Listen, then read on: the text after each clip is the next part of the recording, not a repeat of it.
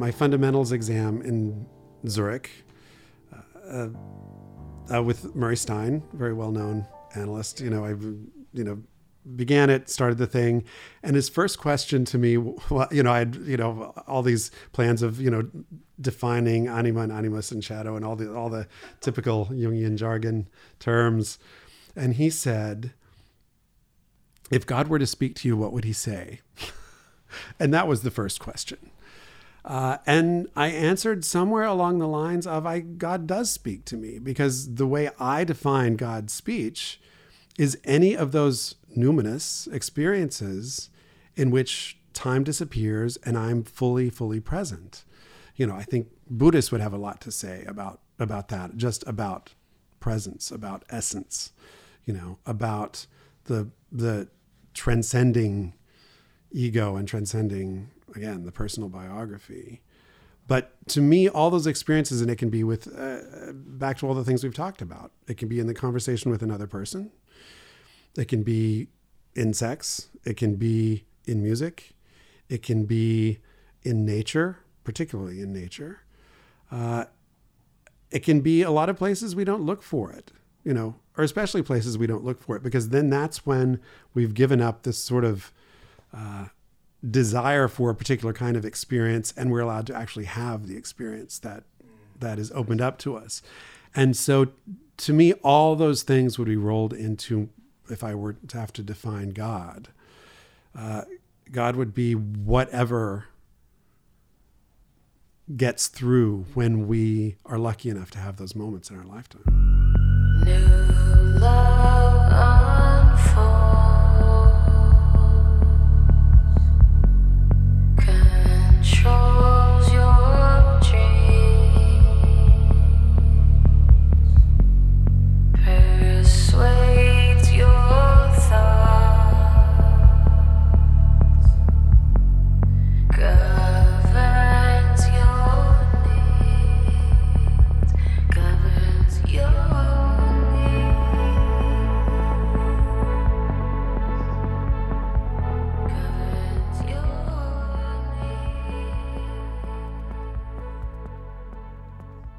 Hello and welcome. I'm excited to bring this conversation to you. It's really a combination of a lot of things that I've personal interest in, but it's just kind of a new way of doing this. Rodney's a musician along with many other things, and so I'm taking advantage of that and bringing in 4 of his songs throughout the episode. And the snippet that you heard at the beginning, the intro piece, is one of his songs. And you're about to hear the full-length song that you heard earlier. It's called Neither Soul Nor Spirit.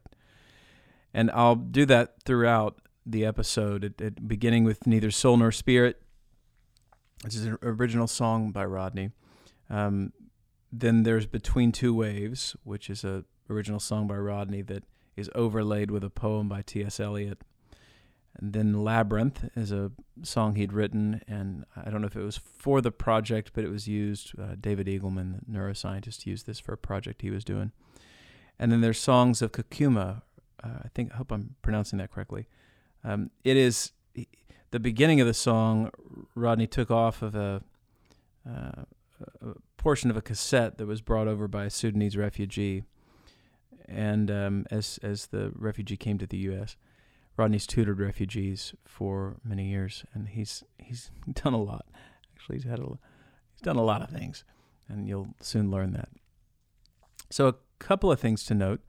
I'll be teaching a class at the Young Center in Houston, and the class will be live streamed, so it's anybody can have access to it. You can go to Young Houston, JUNGHOUSTON.org. And this class begins on the 18th of July. And I'm going to make sure of that. Yeah. 18th of July, and it'll be an hour and a half class each Wednesday for 4 Wednesdays. So from the 18th of July to the 8th of August. Rodney's going to be involved in that. He's going to play some music in one of the classes. But sign up and come and take a look. I'll be integrating a lot of these ideas that have been coming up through the podcast, and certainly referencing the participants that I've brought along the ride so far. The class explores consciousness in the body. The other website to check out would be the theme music from this podcast, and you can reach these amazing music producers at modernnationsmusic.com. modernnationsmusic.com. And speaking of websites, you can go to the sacredspeaks.com and find a lot of links and videos and songs from the participants that you'll hear. I've got one page on the site, not only a page that gives information on all the participants, then there's a page that links to the audio content of each of these podcasts. There is also a page that's titled Music, and any of the musicians that I'm bringing in to each episode, I'm going to have not only some of their songs, but some of their music videos if they've got them. So I'm going to put some of Rodney's visual content that he's used onto that portion of the site. So check that out, thesacredspeaks.com. And also, it's accessible at Twitter, Facebook, and Instagram. Search The Sacred Speaks. And if you would, go to any of these locations, whether it's Google Play, SoundCloud, iTunes, or there's a number of other places, but like it, follow it. All that really helps as far as findability is concerned, and it's really appreciated. I want to read Rodney's bio, and then we'll get started. Rodney Waters is the Scholarship Director for Music Doing Good, a nonprofit based in Houston, Texas that transforms children's lives through innovative music-based programming. As a pianist, he has performed extensively in Japan and Europe, and in Houston with the Houston Symphony, River Oaks Chamber Orchestra, Da Camera Musica, and St. Cecilia Chamber Music Society. In April 2016, his recording with Kurt Thompson of the complete sonatas for violin and piano by American composer Charles Ives was named one of the top 10 recordings of Ives' music by Gramophone magazine. Rodney earned his bachelor and master's of music degrees in piano performance from the Manns College of Music in New York, where he studied with Richard Good. A longtime advocate for the use of art in service of social causes, Rodney has created projects to support local resettlements of refugees through interfaith ministries of Greater Houston and HIV prevention programs through AIDS Foundation of Houston. In 2016, Rodney composed and recorded music for Jungians Speaking, a DVD series released by Chiron Publications. He's currently in training to be a Jungian analyst at the International School of Analytical Psychology in Zurich. And on top of that, he has become a dear friend. And so this is personally meaningful to present his work. So I'll leave it there and bring you one of his songs. And I'm excited for anybody to get to know Rodney first through his music. And then we'll jump into the conversation.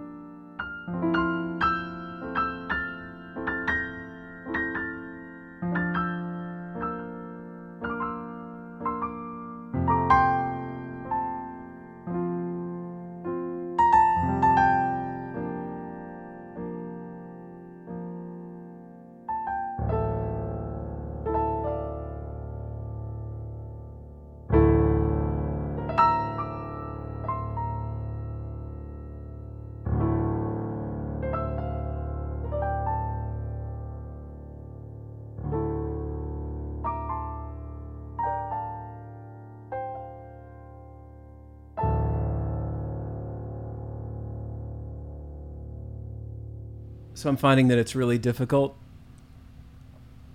to figure out when to press record because we start talking about something that we're interested in. Right. And, we're kind of just setting the tone and getting connected before I actually press record. And there's so many little threads that we could travel down. Right. And and just personally, I've been eager to chat with you because we have a lot of interests in common. Right. Psychology, depth psychology in particular, music, both of us coming from a music background, tattoos, and beards. I know. So we've got. That's pretty great. I'm sure through the conversation we'll find out what other little rabbit holes we can go down. But I think those set the table for some fun. So I guess I want to start here with one of those curiosities. My first exposure to you was through the tattoo. So would you kind of let folks know a little bit about what that was about, and then we'll follow through that. I'm just kind of doing this, maybe autobiographical from my end of things. Maybe we need to start with you actually. So we can start. Where do you think we should set this thing up? For me, I would have to start with music. Yeah. All right, then good. Let's go there. I prefer you. I prefer you. Well, it definitely gets to the other areas, but for me, I did not come from a musical family at all, and so my parents had friends that had a piano. My brother, all the cousins, everyone was much older than I was, so they would go over to their friend's house, and there was the piano, and I gradually sort of gravitated toward it and started teaching myself a little bit. And luckily my parents were sensitive enough to eventually buy me. They found a $75 upright, started off on lessons. Saloon style. Exactly. So I guess I officially started lessons. I was probably 9 or 10 or something like that, but it was there already. By the time I was 11, it was like, that's absolutely what I was going to do. And it's been interesting looking back and sort of unraveling all those different strands, because when what you do and what you can gain approval from, but also what you love, the way you express yourself, all those sorts of things are sort of woven, especially into the teenage years, and into those years growing up where that was, so fundamental to who I was. Then, what am I without music? That isn't even a question I started asking till I was in my 30s, because that's who I was and what I did for so many years, and was also the lens through which I understood everything. Now that I'm, again, looking back and thinking, in a Jungian way, what music gave me, so much of it is the levels of reality that music presents us with. Well, let me jump in there for a second, because I'm realizing as I'm going through this process, we don't always have the opportunity to ask somebody we're sitting across what in the hell they mean when they say what they say. We just, either we feel stupid for asking, or we, there's all kinds of reasons why we don't. Right. So if this gets annoying, let me know, but I want to jump in as we go. Let's remember this thread. I have 2 directions already. The first is, what does it mean when you say Jungian? What are you talking about there? For me, Jungian means,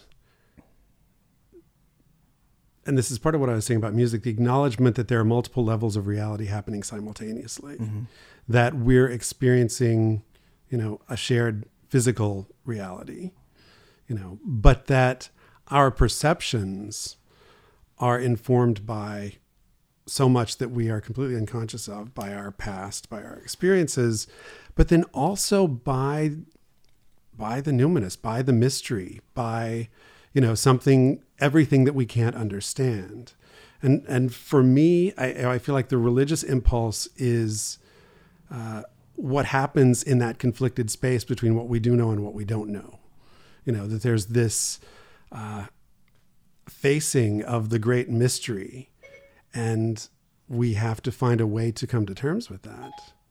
Religious impulse. Right. Which for me is the impulse of just the impulse of meaning and connectedness, I would say. That there's something, I am very much individual.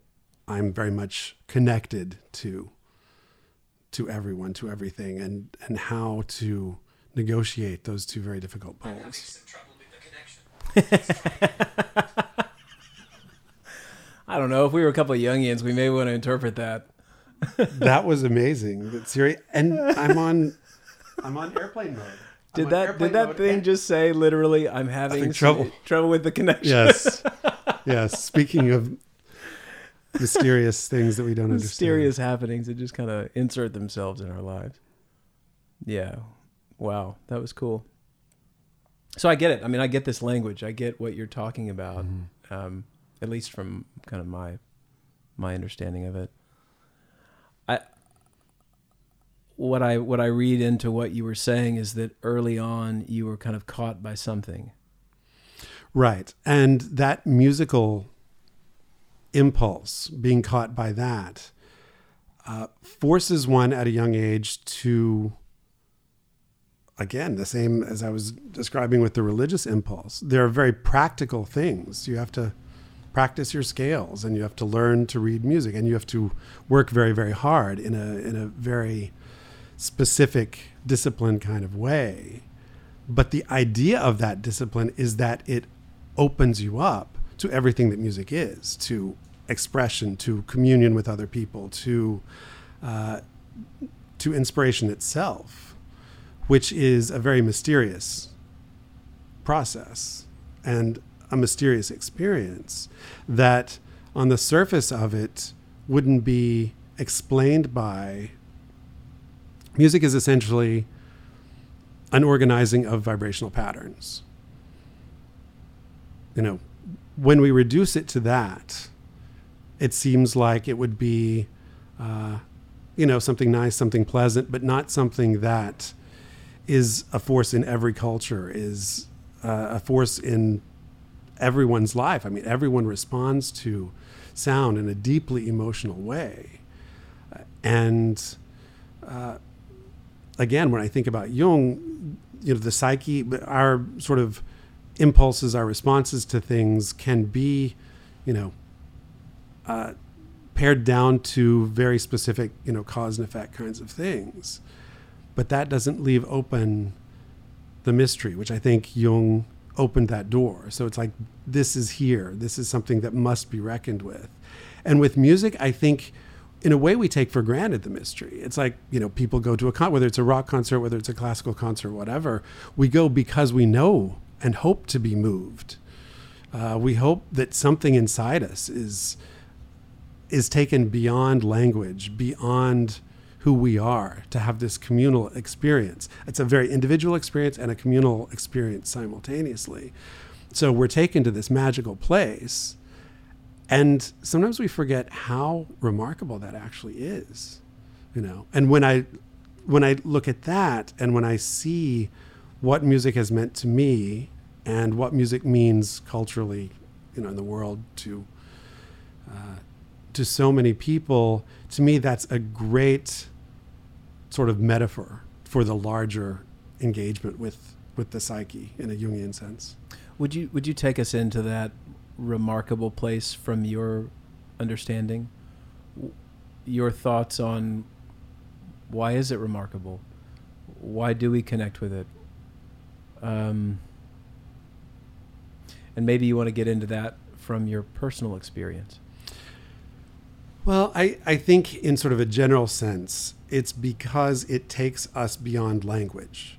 So we can experience something, and then we can describe our experience of that thing. Those are not the same things. We can experience a sunset or a hike or something, or a religious experience. We have that experience, but then the description of that is already very, very far away limiting from that. So music takes you into a place of pure experience, of pure numinous reality, I would say, that goes beyond the logical thought patterns of A plus B equals C. It really, it suspends this sort of constant stream of self-definition of the need to describe our experience, and sort of simulates this sort of pure reality, or triggers in us a kind of pure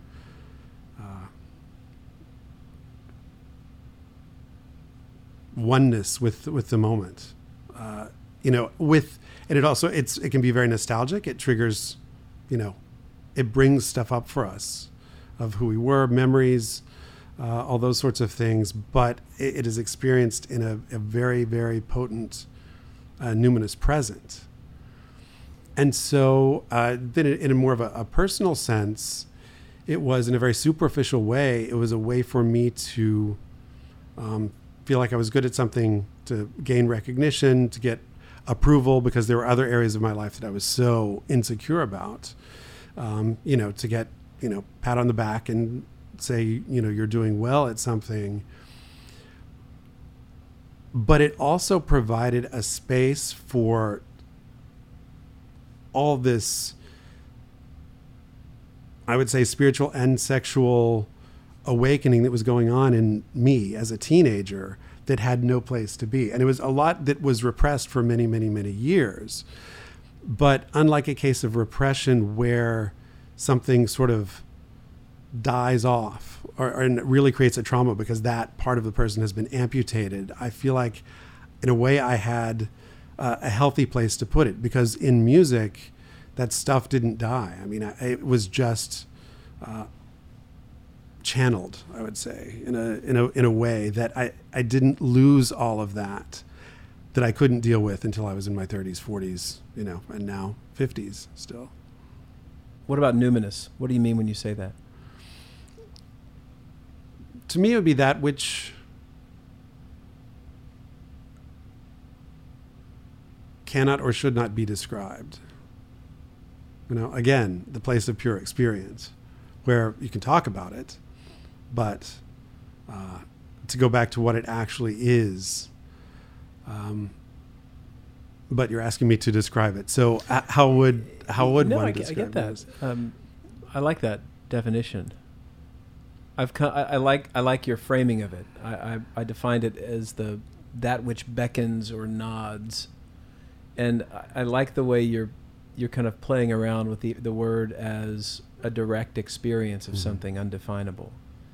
And so, of course, we have to name something. I spoke with Jeffrey Kripal a while ago, and he'd actually written a textbook on religion. Mm-hmm. And he defined religion. And I asked him what his definition, we talked about his definition. He was like, actually, I don't really like to define religion, And that makes a lot of sense to me. Although we do need to have a word for that thing. And to that thing which seems to beckon or nod. I mean, why the hell do we people even question a beyond, or why is there even the existence of a beyond? I think so. To posit that, I think, is to say, or to suggest that there is something numinous beckoning us beyond our comprehension. And it sounds to me like what you're saying around, around the age of 11, as you were being beckoned by something that has provided your life with a certain framework to not only negotiate life and culture, but to connect with a reality beyond the reality of culture and growth. Right. Well, it's the way those two things interact. In music, it's easier to describe because you have to practice and learn your notes. There is the very practical aspect of it, and there are people that can perform perfectly, but you don't feel it. It's not, they aren't emotional, communicative performers. Then there are performers that are often much more emotional and communicative, but sometimes a mess. There's, they have this great, can convince you of this great passion. But if it's a technical mess, then it's still not the most powerful. What's most powerful is when those things are ultimately held in balance. What would you say about punk rock? Being that it's, I guess, technically kind of messy. A lot of even the guys and girls that were creating punk rock were like, we didn't know how to do all that shred stuff, and we just got a guitar and we bashed it around, but something pretty enormous came out. No, it is enormous, and I think that kind of music, I think what it serves is, Jungians will always talk about compensation. I think we live in a society that is so caught in literal reality that we need something that is extremely emotional, that is extremely freed from restraints, from the idea of constriction. And that kind of music for me opens up the gateways of just feeling pure, whether it, all the negative emotions, I think, that are censored out by polite society. Sure. That it gives a healthy space for all of that. So in the idea of compensation, someone who is able to embrace that kind of depth of passion and feeling, and incorporate that into something that is, more structured in their life, however that happens, but it's the idea of balance. Yeah, that's that layer where we've kind of touched on a little bit about culture and whatever else there is, the unique private and personal existence that is involved in this interplay between its opposite and culture, that culture being the thing that asserts sameness, it's homogenous way of being, and kind of we all know that while we need to be a part of that and find a way to be a part of that, there's something inside of us that's kind of outside of that we can't get into, that culture kind of won't always let us find expression. So it's experiences like this that you have to find a discipline and a practice. So before we go completely far afield, because I've got about 13 questions that I want to get into there, I'm interested, and maybe I feel a bit conscientious to anybody listening, if you would just kind of set the table on your background and kind of what positions you to speak from a position of expertise about music and all the other topics we're going to get into. Sure. So again, started when I was quite young. By the time I was 11, I knew that's what I wanted to do. Luckily had parents who, they didn't necessarily understand it, but they were very supportive. And I went to Mannes College of Music, which is now part of the New School for Social Research in New York, but got my degrees in piano, bachelor's and master's in New York. Ended up in Houston, staff pianist at Shepherd School, Rice, which I did for about 10 years. I was, at the same time I was doing a decent amount of touring, was going to Japan a lot. Violinists that I worked with, we did a lot of concert tours, some recording, a lot of that kind of thing. And so, a lot of subbing with the Houston Symphony and chamber music in town, and, playing just that was my life. I mean, that was what I did. I started working professionally when I was 14. I grew up in Lubbock, so I started playing in the music department at Texas Tech when I was 14. I remember getting my, what is it called? The hardship driver's license? Sure. Because I was working I remember when I was 15 playing synthesizers in Jesus Christ Superstar. And we would have, I remember having technical rehearsals till like 1, 2 in the morning, when I was 15 doing my, playing with all these synthesizers that were actually quite difficult to deal with back in, in the 80s. I had a blast. It was great, but that's really, the only jobs I had really were music jobs from the time I was, 12, 13, 14. I started playing for weddings and, background music at things, up through, when I was 35, sort of midlife transition was starting to happen. And for me, what that meant was a change of the role that music played in my life, not a distancing from it. Well, in a way, it was a distancing from it. Yeah, it was, who am I when I'm not on the piano bench? And so I need to explore other things. But one thing that was somehow made sense to me when I was in college. I was doing some volunteer work. I went to Riverside Church in New York, which is a very, very cool place.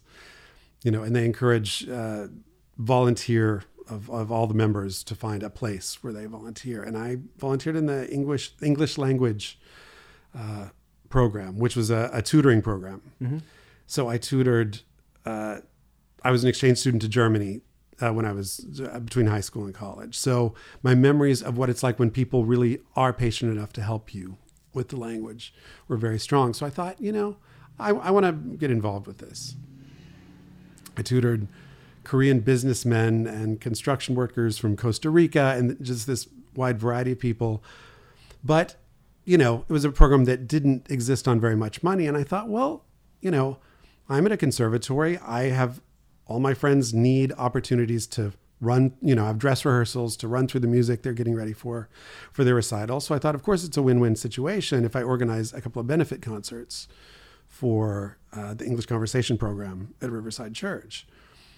So back then, suddenly, it was like music can exist on several different levels. And when you set up a situation where, a student going to a conservatory has an opportunity to run through their program, people that go to Riverside Church that need help with English, then there were funds raised for that. Often those people came to the concert, then they would have an experience of music. It's like so many good things can happen when you align sort of the arts and social causes, or the arts and psychological causes. So that was really fundamental for me. And then when I was getting back to when I was 35-ish, and I was, I didn't want to be at Rice anymore. I sort of felt like a human karaoke machine, just cranking out, violin sonatas and cello sonatas. And it was a quantity quality kind of thing. It's like I wanted to change that aspect of the way I related to music. I wanted to have less music, but, more quality engagement, because it wasn't so watered down with the quantity. So then I went back to my experiences in college, and I started volunteering as a language tutor at Interfaith Ministries for Greater Houston. And then I did a CD for them, then started, incorporating arts things into the way we can help raise money and awareness for refugee resettlement, helping them, learn a language, which again, like music, it serves on so many different levels, because a language, especially in the United States, dictates so much of your experience, who you're able to interact with, how you can become a part of a culture, how you connect to other people. It's a key that unlocks an entire world. So language and music were two things that were very important to me. I did this at Interfaith Ministries, and then I, for 3 years, sort of moved this into a semi-professional capacity where I worked part-time at AIDS Foundation Houston and had a concert series, chamber music series, art series that raised money for HIV prevention programs. So I was still doing music, but it was more on my own terms, and more music not just for its own sake, but music connected to other things. Or it's not an either or. Music can be just for its own sake, for the sake of playing music. But when you align it with something, and depending on the context, can do a lot of other things too. So and that was the real transition for me, was when I was, in my 30s, and thinking about what I wanted my relationship to music to be, rather than just sort of, the role it had always been for me, which was so much of an acknowledgement of being worth something, of being able to do something well, you know. Who were your childhood heroes? Who were my childhood heroes? Wow, that's an interesting question.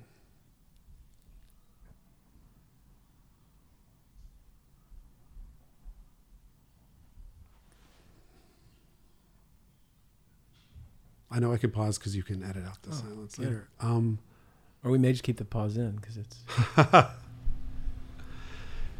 Childhood heroes. I mean, the first thing that comes to mind are, you know, this awakening of music. That's where I was. So, you know, I remember getting the Van Cliburn recording of the Tchaikovsky Concerto.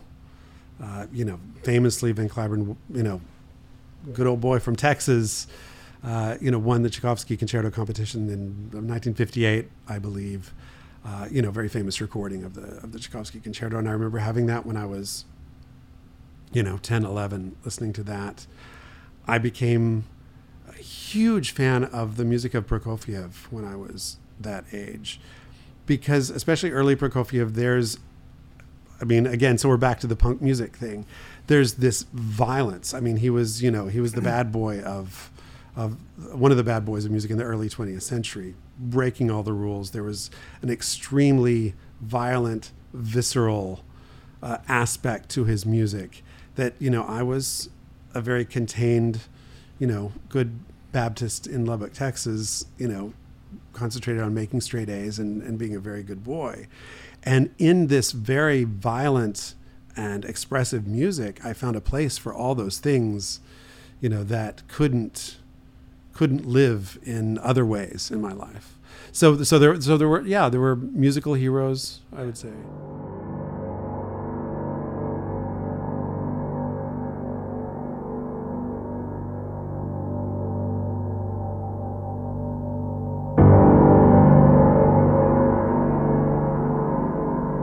We shall not cease from exploration, and the end of all our exploring will be to arrive where we started and know the place for the first time.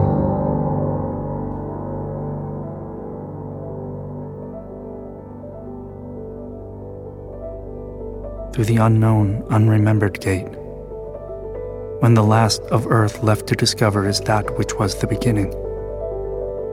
At the source of the longest river, the voice of the hidden waterfall, and the children in the apple tree, not known, because not looked for, but heard, half heard, in the stillness between two waves of the sea.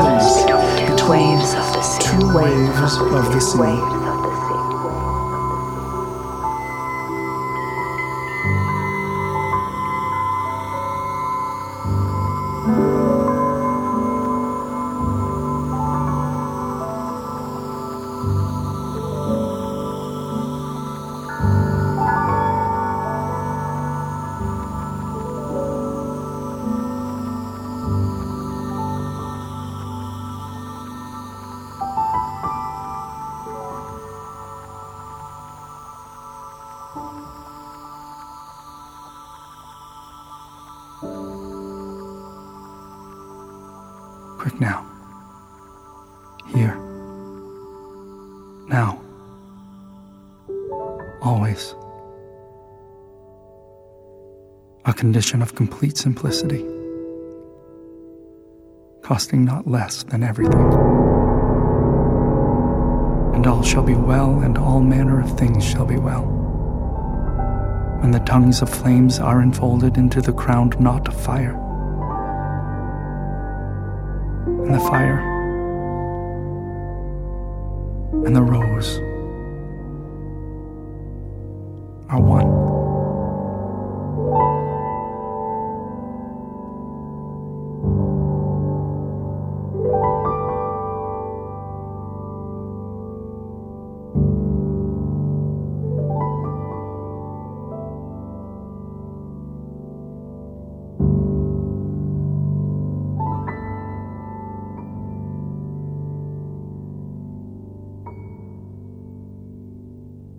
This kind of interplay between self and culture. What was that like? Being the dude who's listening to all these classical pieces. What was going on socially with you around that age? Well, I would not call myself an outcast at school or anything like that. I wasn't, I had plenty of friends and I got along with everyone quite well. And it was good, but there was always this underlying, growing up gay in Lubbock, Texas, and not being able to come to terms with that, which I didn't ultimately until I was 30. There's always this other level of, there's something that's wrong with me. There's something that I can accept in myself that other people certainly wouldn't be able to accept. And that sort of disconnect, again, I was able to sort of shelve that in the guise of music, where I could feel accepted, in many ways, could be expressive, but ultimately I had to, keep that door closed tight. And it made me probably even more driven to, practice all those hours and to really, really, because that life force, what Jung would call libido, all of that, it needed somewhere to go. And music is a wonderful place for that to be, until ultimately, my 30s, then when I had to evaluate my relationship to music. Music couldn't hold it anymore, so I had to find other ways to more authentically acknowledge, the sexual, the spiritual, all the things that had sort of, I was able to, between music and just a lot of determination, keep that door shut. Did you, how do I say that? Did you have to reevaluate your relationship to music at the same, or if not exactly the same point of your sexuality? Did the two things go together in that? Well, finally admitted that I was gay and started to become comfortable with that when I was 30. So, a few years later, I guess it was 35 when I stopped working at Rice and was sort of like, I want music to play a slightly different role. My son's a big classical fan, opera, that's what he wants to listen to. And, he'll make comments about friends of his that are listening to music that is, different than that. I say, man, gosh, how are you, I don't imagine that there's a lot of your friends at that age who are listening to classical music. So I just wonder, in the 80s in Lubbock, Texas, how many people are getting really interested and turned on by this kind of music. And I think it's just fascinating that you felt so connected and called to it that you listened to it and created a vocation out of it. It's one of those, out of the desert, the oasis appears. Right. And, but I wouldn't take that much credit, created a vocation out of it. It was, I had to, I had no choice. I had no choice. And luckily I had parents that were supportive. And, Texas Tech has a wonderful music department. I had a really good beginning piano teacher and then started studying with a professor at Tech when I was, 13 or 14.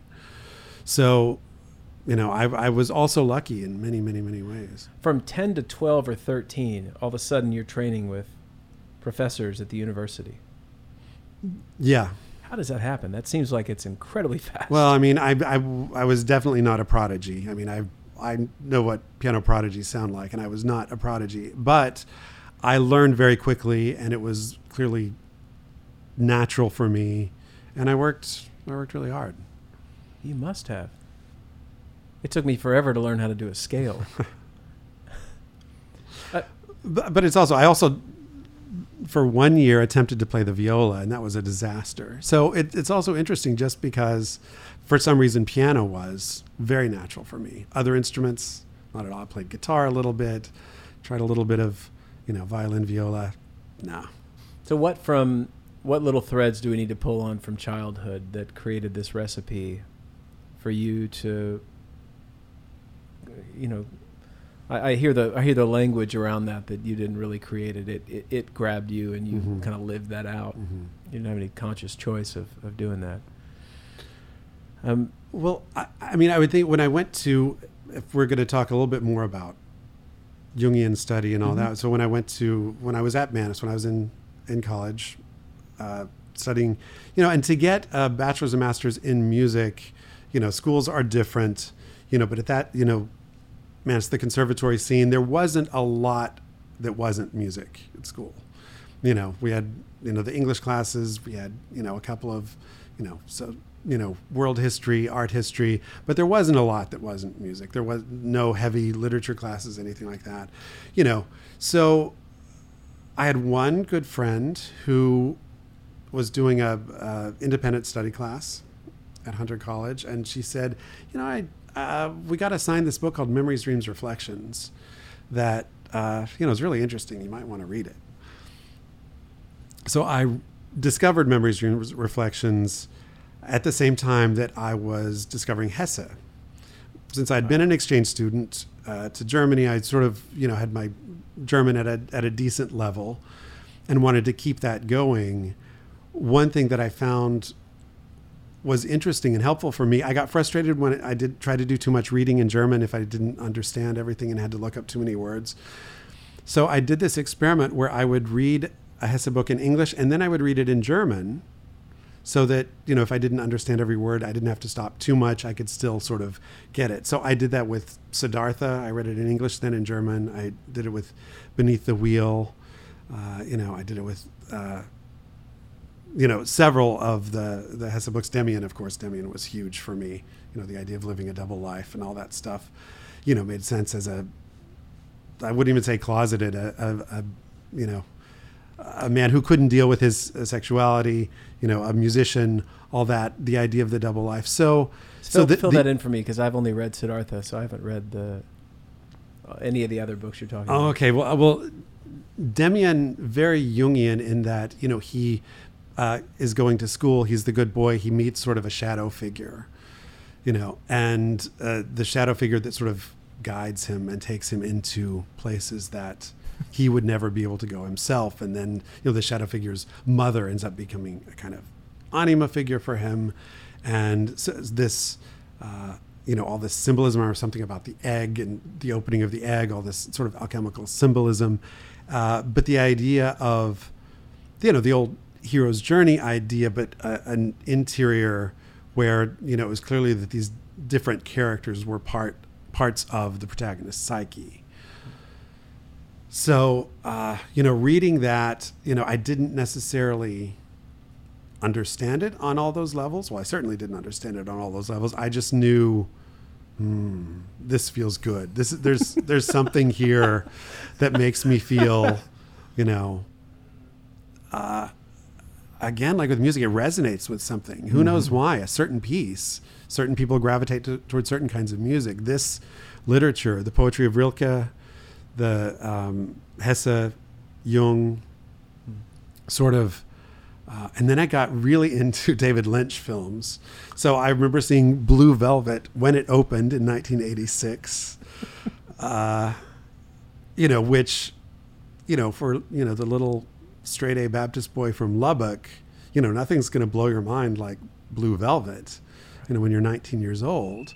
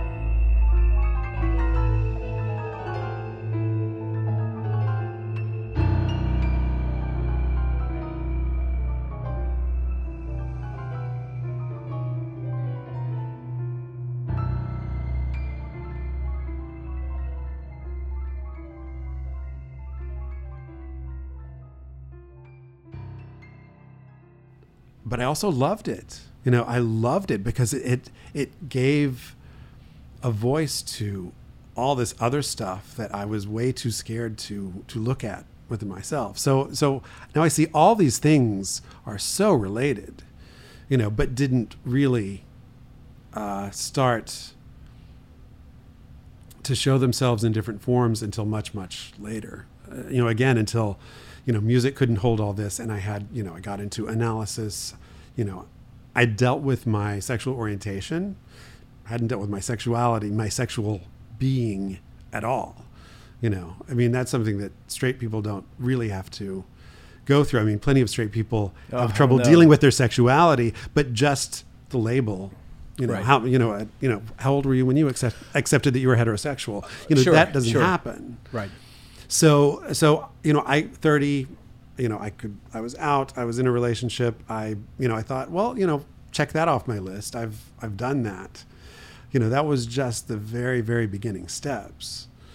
So, it was later in my 30s when, and after I had, or about the same time I was doing the work with Interfaith Ministries, the work at AIDS Foundation, that I started seeing an analyst. I was, having some difficulties in the relationship that I was in.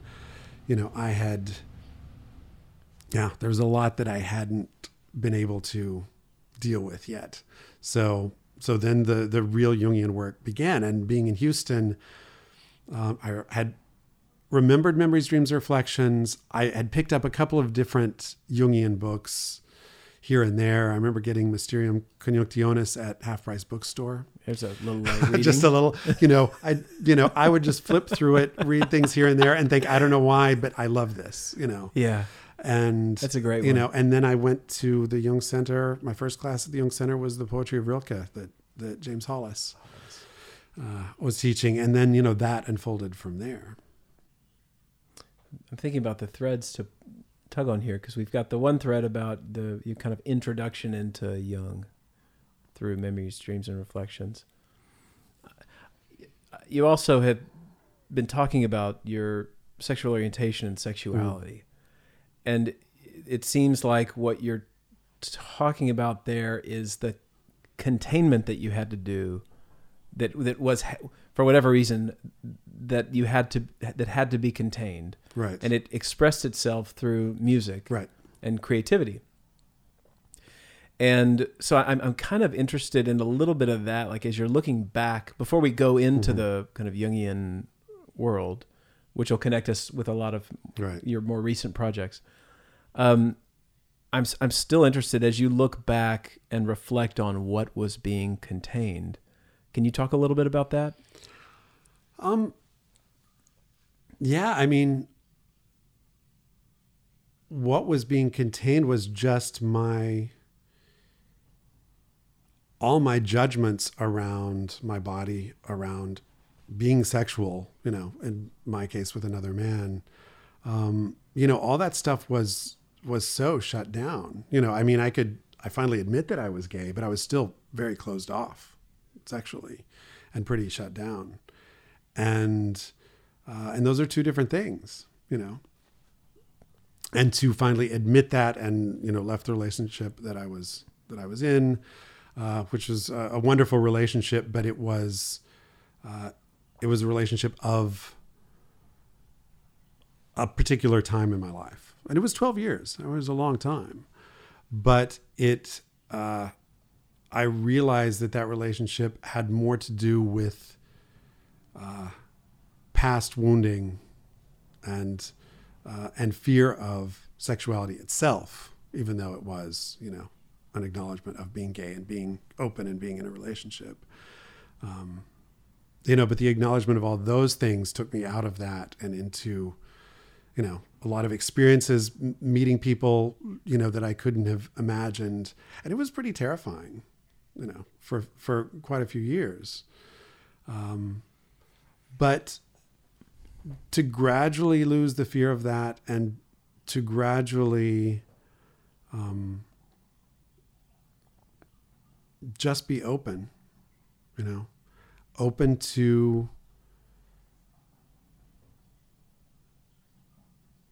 the things that are scary. Because the other thing, I mean, being a musician is scary in its own way. I mean, you're very vulnerable going out on stage and there's all those sorts of things, but that was in a way very much my comfort zone, and to negotiate in the world like that and to be passionate like that, to use my body in that way, but if you really talk about the areas of sexuality and opening to that, I was still very closed off in my late 30s, and it took opening to that. And, my analyst was the first one that really explained to me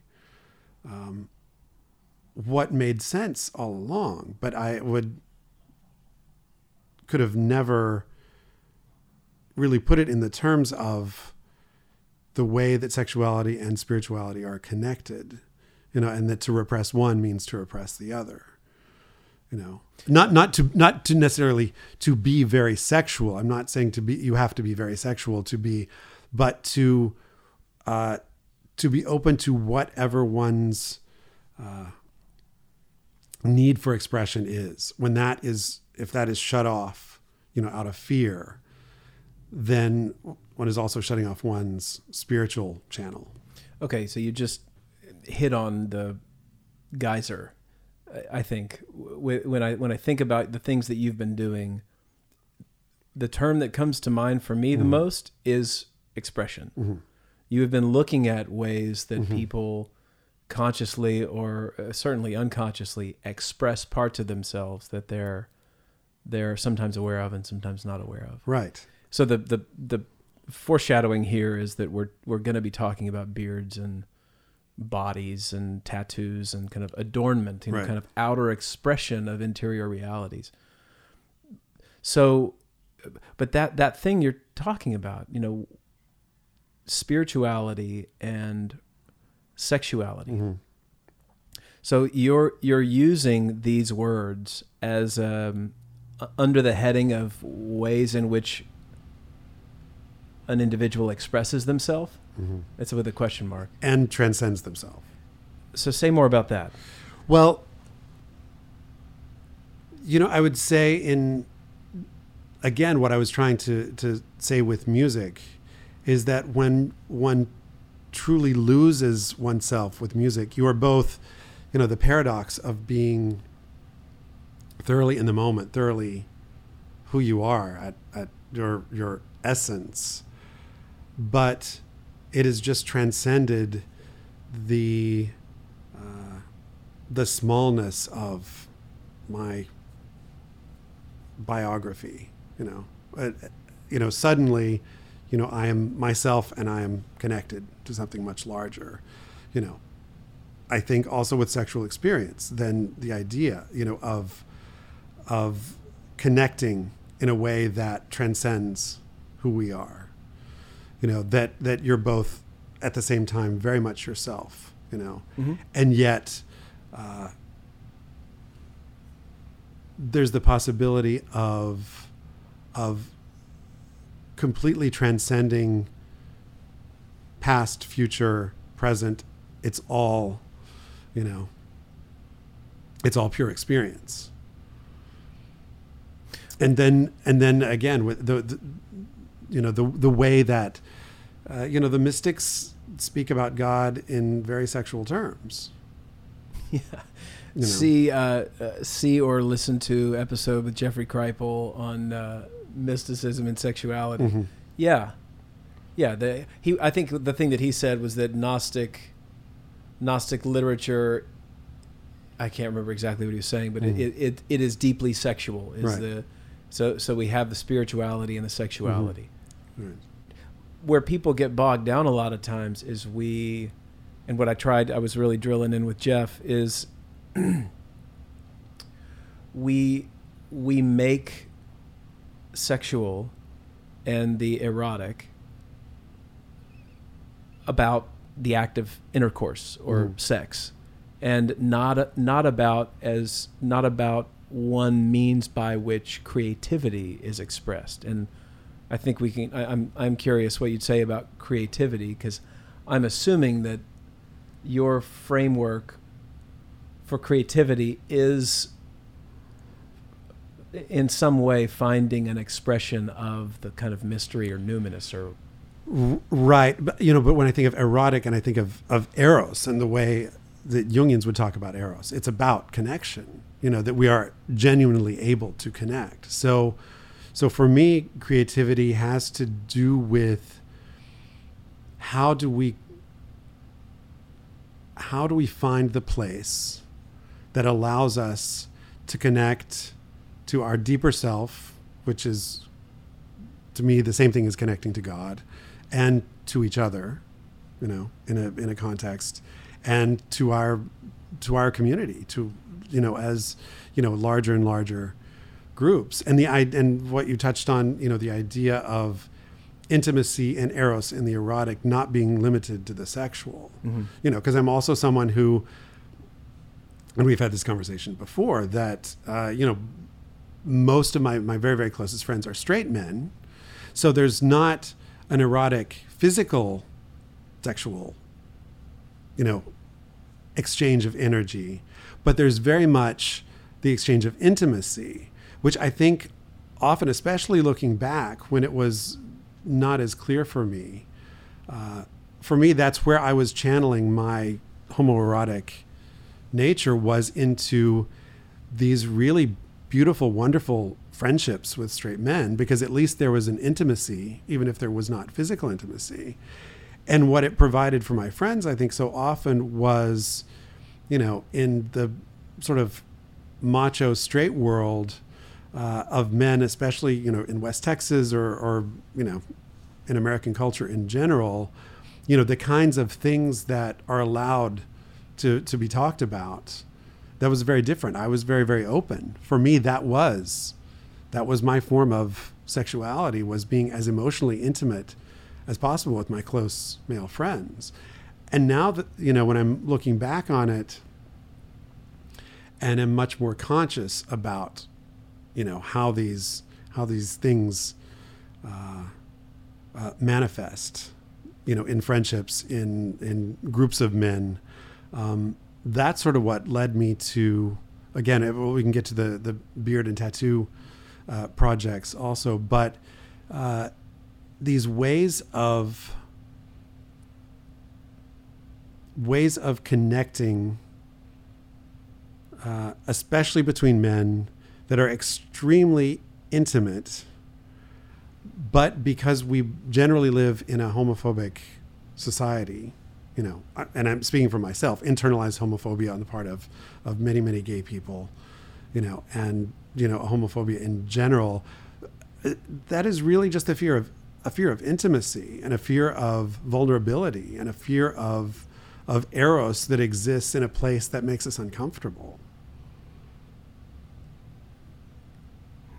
How far can we go down that rabbit trail? Well, for me, I mean, if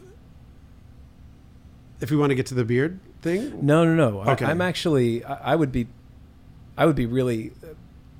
I think there's value in talking about sexuality, because it seems like if we stick with music, sexuality, spirituality, we'll end up getting there pretty naturally. But you're saying some things that I find fascinating. Well, also the idea that, again, defining what we would call erotic and intimate, as to limit that to physical sexuality, is a shame. Because what I've found with the very close straight male friends that I have is that there is a place of this, of some of the most vulnerable, intimate exchanges. I think of very specific conversations or whatever, that one does almost get the feeling that one would from a really, really wonderful sexual experience, where everything disappears and suddenly you feel like you belong somewhere. You feel connected, and you feel okay with who you are, and you feel okay with your place of things. Now I'm thinking of the Mary Oliver poem Wild Geese. I can't remember it exactly, but the last line, calling, to my place in creation, in the world, in things. And that's what, these intimate moments, maybe we're sort of getting to that, whether it's with performing or hearing a piece of music that is truly moving, being in a conversation with someone where the world disappears and it's a truly intimate connection, that sexual intimate connection like that. When we get to the tattoo, the experience of getting a tattoo, of having gone through this initiation process where suddenly some symbol that has lived in your mind now lives on your body, and you have to carry that with you into the world, this manifestation of that. The beards, again, this thinking of bearding clubs and competitions, and suddenly these men are able to talk about each other physically, are able to compliment each other, are able to open up an intimate space that didn't exist for them before. It's remarkable. I had a guy walk in here earlier in my psychotherapeutic practice. He walked in, I was like, man, what a great beard you've got. That's great. Yeah. It's funny. The sort of bearding community and this sort of popularization of that, I unveiled a lot of really, really interesting things for me. But suddenly, it enabled men to sort of be physical with each other in terms of, acknowledging and complimenting and talking about products and talking about beard oils and talking about, what do you do for your split ends and your beard drift and all this kind of stuff. That, and now then the clubs, the Bearded Villains, all these sort of international groups that are forming these sort of male bonds. It gives them license, it gives them freedom, again, to create this space of intimacy. Well, to be able to express that which should not be expressed. Right. And that, I think, is an important thread that you and I are playing with here. From your music, creativity, right. Sexuality, and the culture. Right. And so just to put some context for anybody listening to this that doesn't know some of the stereotype of Lubbock, Texas, is we're dealing with an area of Texas that's incredibly flat and expansive. There is a lot of cattle industry that goes on there. But what was your experience? I mean, what makes it Lubbock, Texas in quotations for you? What was it like as a kid?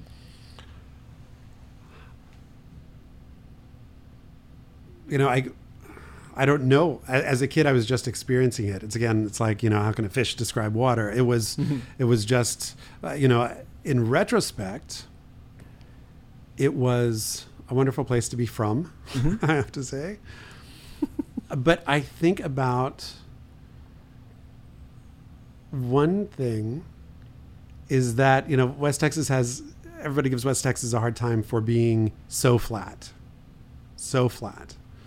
But the beauty of that expanse and the beauty of the sunsets. Yes, we get dust storms, yes. But because there's so much dust in the air, we get the most spectacular sunsets. Yeah. And there's something about, I remember,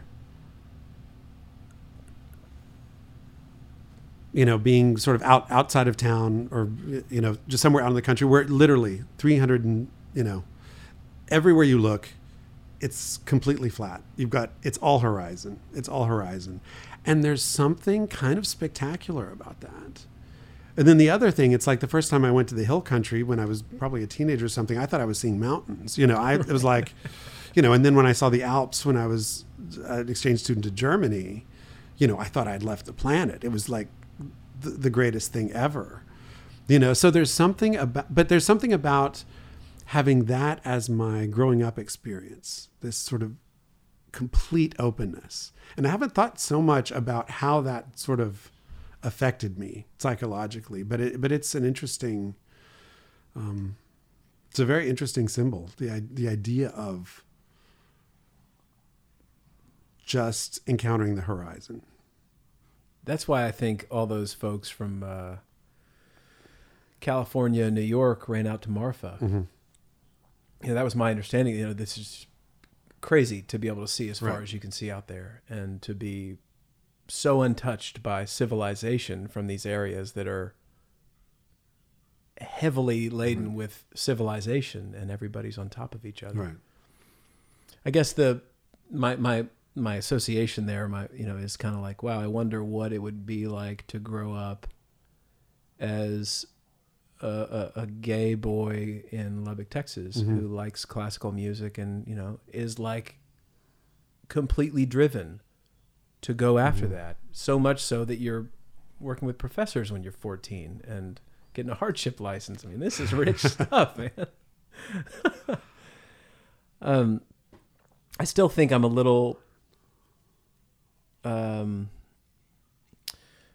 don't know. I'm swimming a bit through what struck me when you were talking about men and their conversations, and the idea is that came to my mind was performative when you're in those intimate moments, and not performative like you're putting on a show, performative like you're completely tuned into the moment, Right. with the fullness of your being, or, whatever word goes Right. there, with the fullness of yourself, where everything else falls away, and you're able to be completely flexible and present with whatever comes up.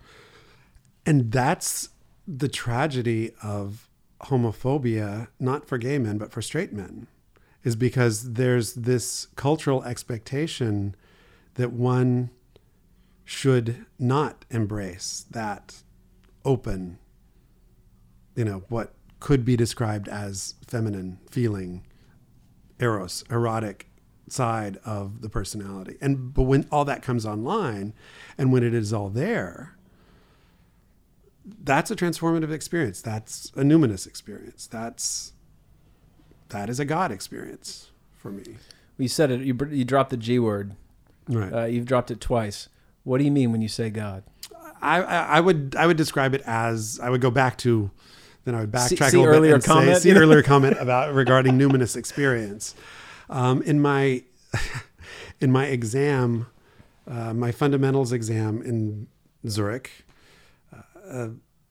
with Murray Stein, very well-known analyst. Yeah. I began it, started the thing, and his first question to me, I had all these plans of defining anima and animus and shadow and all the typical Jungian jargon terms, and he said, "If God were to speak to you, what would he say?"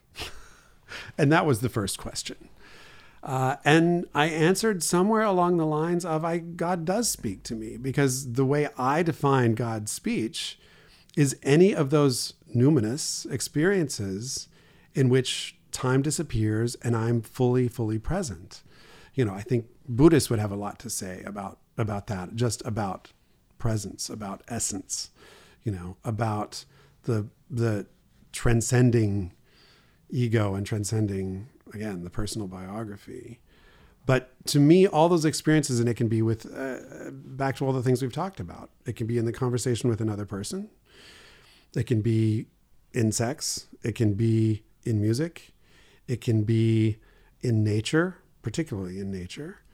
It can be a lot of places we don't look for it, or especially places we don't look for it, because then that's when we've given up this sort of desire for a particular kind of experience, and we're allowed to actually have the experience that is opened up to us.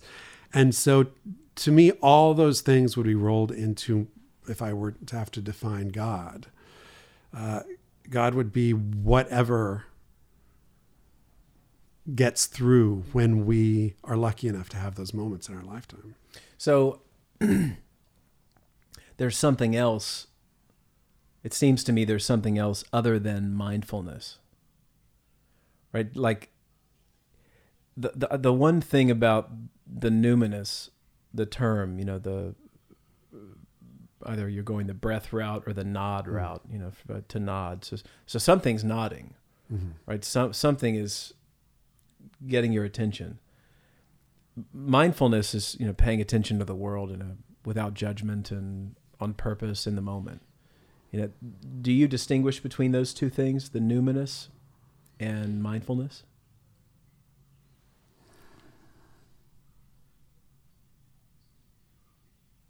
To me, I would, because mindfulness is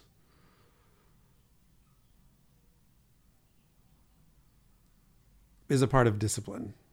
So to me, again, the discipline of practicing the piano, the openness of what music is.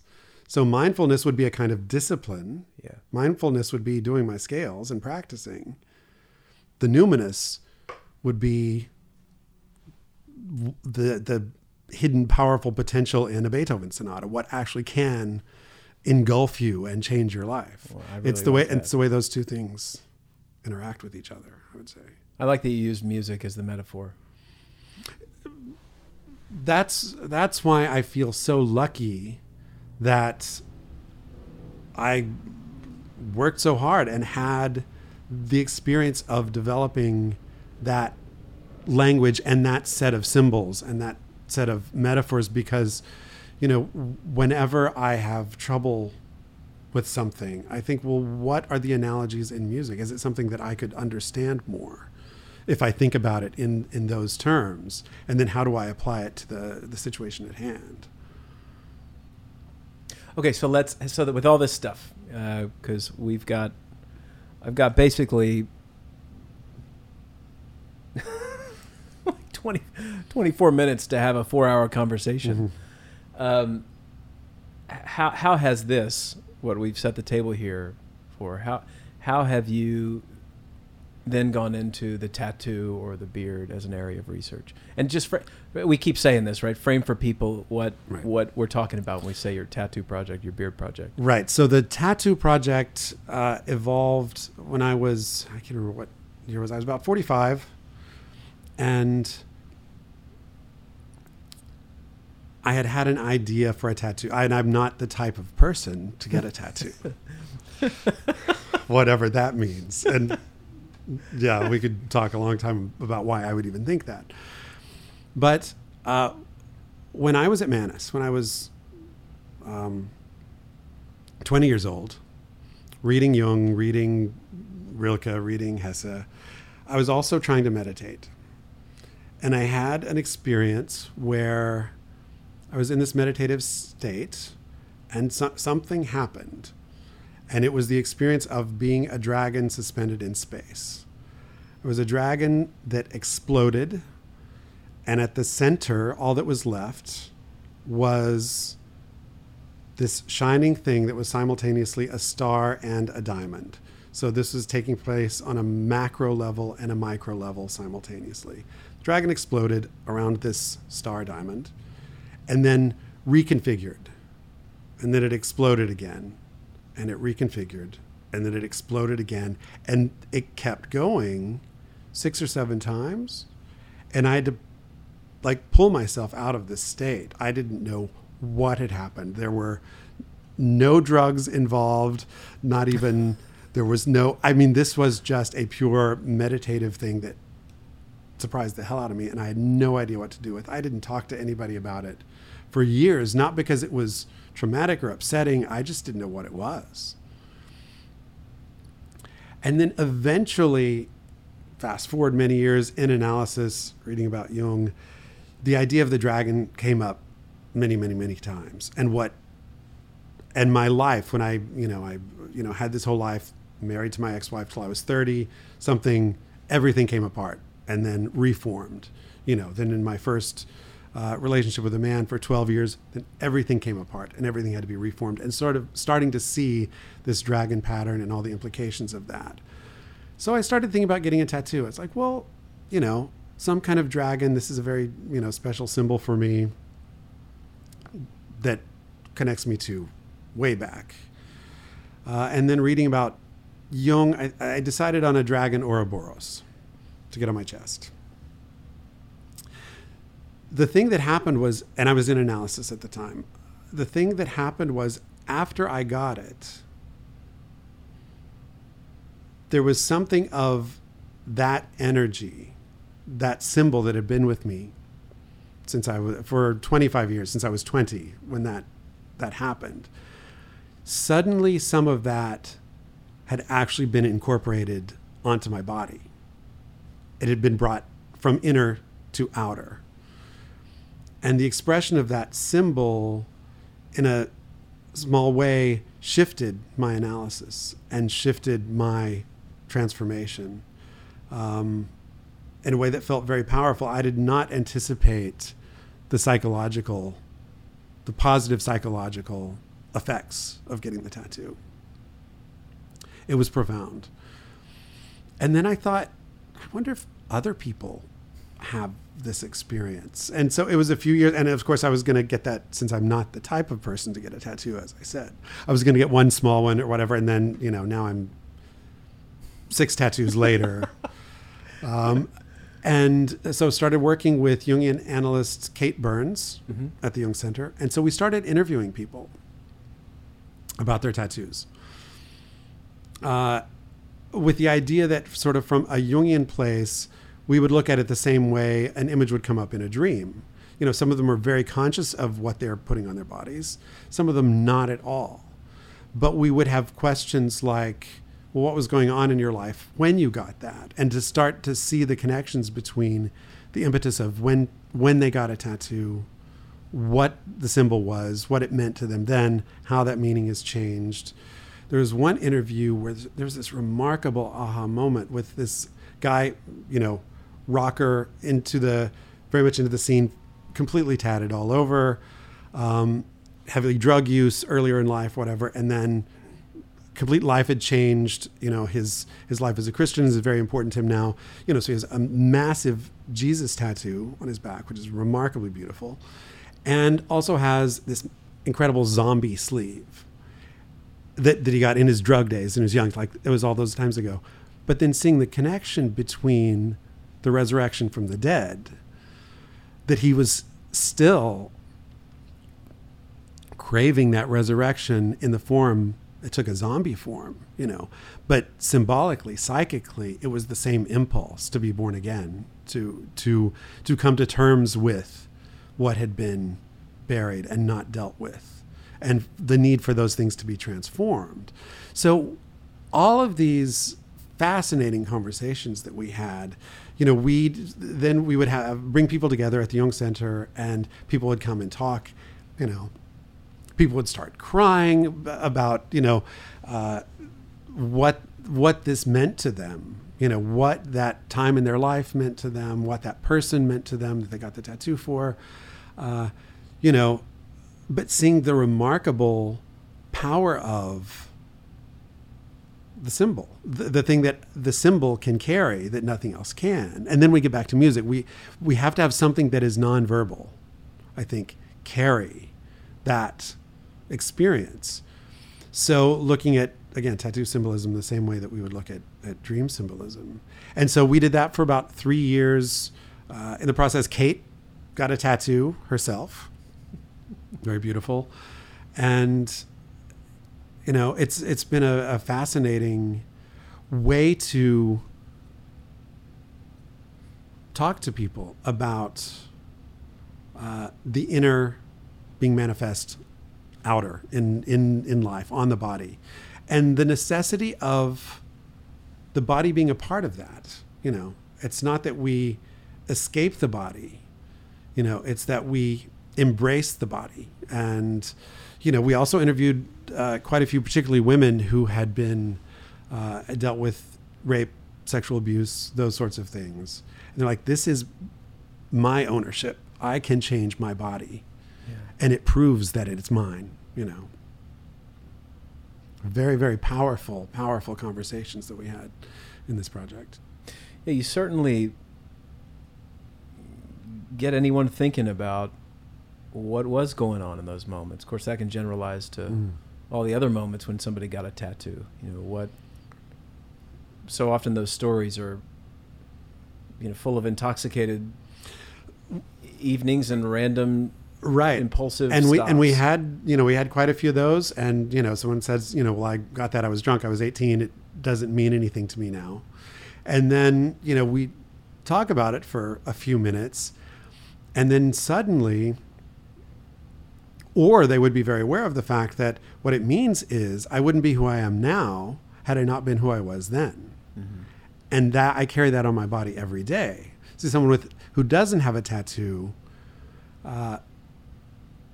there's not something inescapable on their body that they are confronted with every day that reminds them of their journey, of where they were, of something that was very important to them, or an experience they had, and and those sort of drunken, quote unquote, unconscious decisions. It's like, as we peel back the layers, what is going on in your life at the time? What was happening? What did you need to rebel against, do to your body to take ownership of your body? What was happening? And that you can find a tremendous amount of meaning just by sort of reflecting on all those things. Well, and that's the word that stands out as being self-reflective. I noticed that when I lead this retreat, and really the magic is in pulling away all of the kind of day-to-day, daily experiences that keep one in one's routine. And when you go on to a retreat like that, you open up to whispers of Mm-hmm. that are there all the time, but they tend to be quieted beneath all the kind of daily grind of life. But then you're allowed, you're invited to be self-reflective, Right. and seemingly mundane moments of life become imbued with enormous energy that all of a sudden you've got a symbol, that you can relate with. And I love this, what you were talking about, the zombie and Jesus. That's a really good interpretation. I like that a lot. Well, so let's jump into beard too, because they're related. Right. Yeah. The body. Yeah. And then also related to, the other stuff that I was talking about. Sure. Because I thought I did in Jungian training, one of the first things you have to do, your first major writing is symbol paper. So Mhm. everyone, you pick a symbol, not a huge paper, about 20 pages, and write about that. And I didn't want to write about the beard as historical, what it has meant in different cultures, what it means at different times. I wanted, based on the experience with the Tattoo Project, to do interviews. And I thought it was going to sort of be a survey of, what does it mean to be a male in the 21st century? What is masculinity in the 21st century? And it wasn't about that. It was about that and many, many, many more things. It wasn't just about that. So I interviewed ranging from about 20 years old to about 50 years old, 15 guys, 2 trans men who have beards, 1 bearded drag queen, maybe 2 bearded drag queens, and just a whole group of, straight, gay, everything in between. And it was really, really fascinating, the aspects of sort of what happened to me when growing the beard. And part of that was, and it does have to do with sexuality, but it just has to do with being in touch with nature itself. The irony is that you get a beard by not doing something rather than by doing something, by allowing nature to do its thing. Then later on, your mother-in-law can give you shit because you use beard oils and tend Yes. to your facial hair as if it's a garden. And it is a garden. It is Yeah. it is absolutely a garden. And the idea of I need to be in touch with something that is more primal, a little wilder. Again, like listening to Prokofiev when I was 14 years old, and getting very excited about the intensity and the barbarism of it. Babar, beard, all that. So there's that aspect of it. So many men, without being conscious of it, grew beards when they were needing to be in touch with their body, when something sexual had happened, coming out, or needing to be in touch with their sexuality, looking at certain aspects of life. So there's that aspect of it. There was the masculine aspect of it, but not in the way I expected. There was one guy who talked about South American, sort of suave lover type, who said, it makes me look, I don't have to worry about looking more masculine. So it allows me to be much more sensitive. I have this, this masculine sort of shield in a way, so that I don't have to prove it. So I can be as, open and emotional and expressive as I want to be, because it sort of protects that. It's a kind of protection for, an inner eros, an inner intimate side. So, all these things bubbled up. And then, the idea of these, as I said before, these bearding groups and these groups of men who are, this creates an excuse or a symbol, not an excuse, a symbol for connectedness, for intimacy in many ways. And so it was just fascinating to to encourage this kind of self-reflection, that, when you do something to change your body or to change your face, there's no way we could be completely conscious of what our motivations are.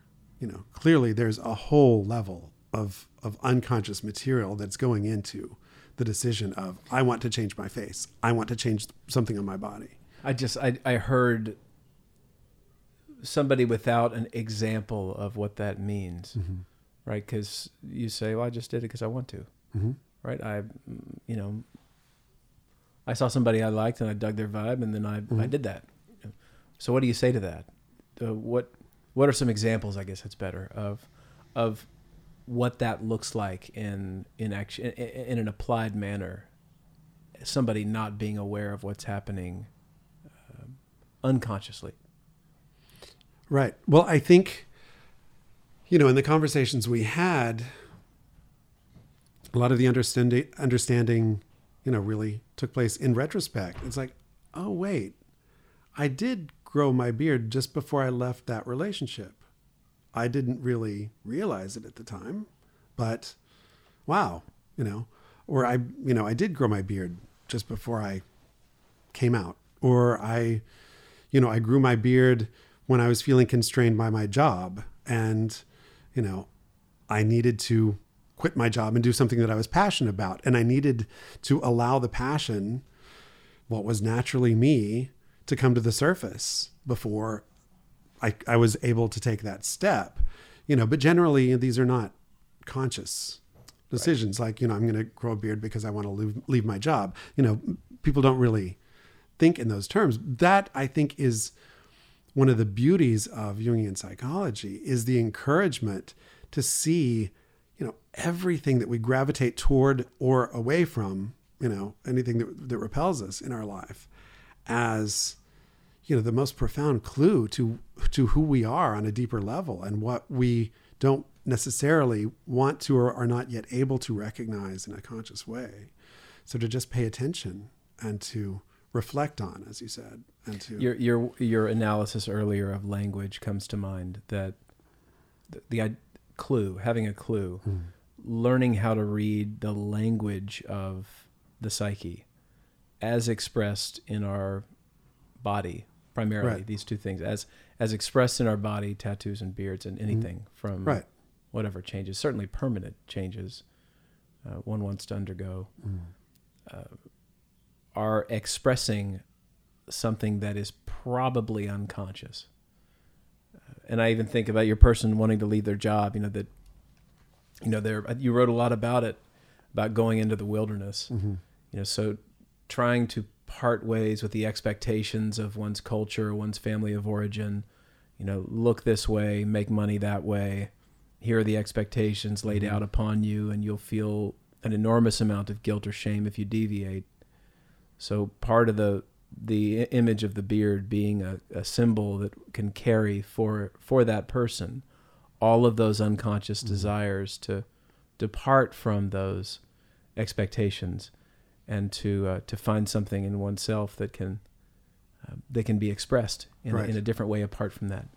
Wow. I'm aware we have 5 more minutes. Okay. And actually 5 more minutes would take us way too close to to my next appointment. So I want to, is there anything in closing that we can kind of circle around, or something that you haven't expressed through the... No, just what is kind of very interesting for me about this conversation is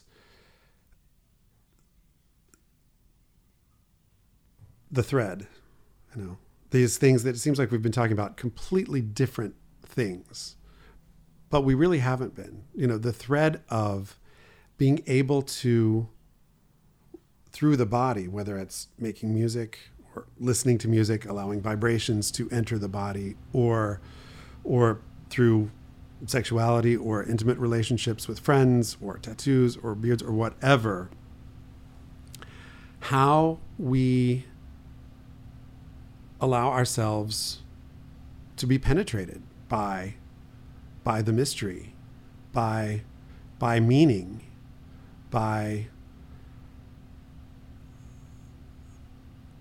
by what can truly transform, which has to come from a place that we are afraid of.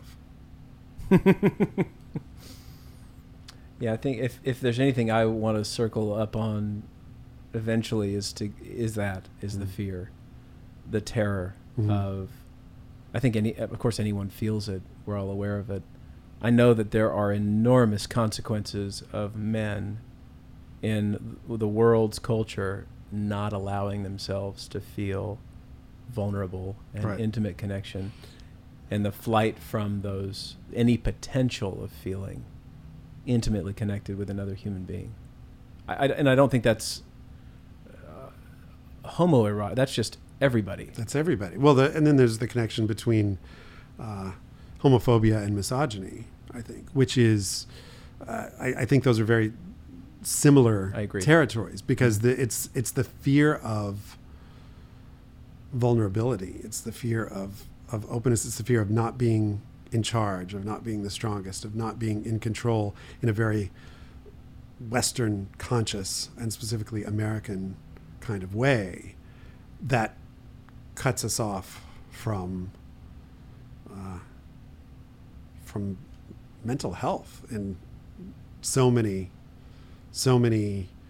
things that we can see. We can see how brittle and unhealthy the general American masculine and patriarchal psyche is. And I say patriarchal, not necessarily male, patriarchy as that which is about power and not which is about acceptance. I want to say I read somewhere that patriarchy, the term was born out of land ownership. And so we really are coming back to the body, having the body, having ownership of the land, earth, body. Yeah.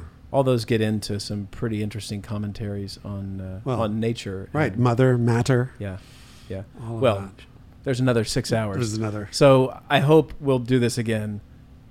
Thank you. Thank you so much, John. Oh my. This has been great. I am truly grateful, Rodney. Thanks a lot. No, thank you. Until next time.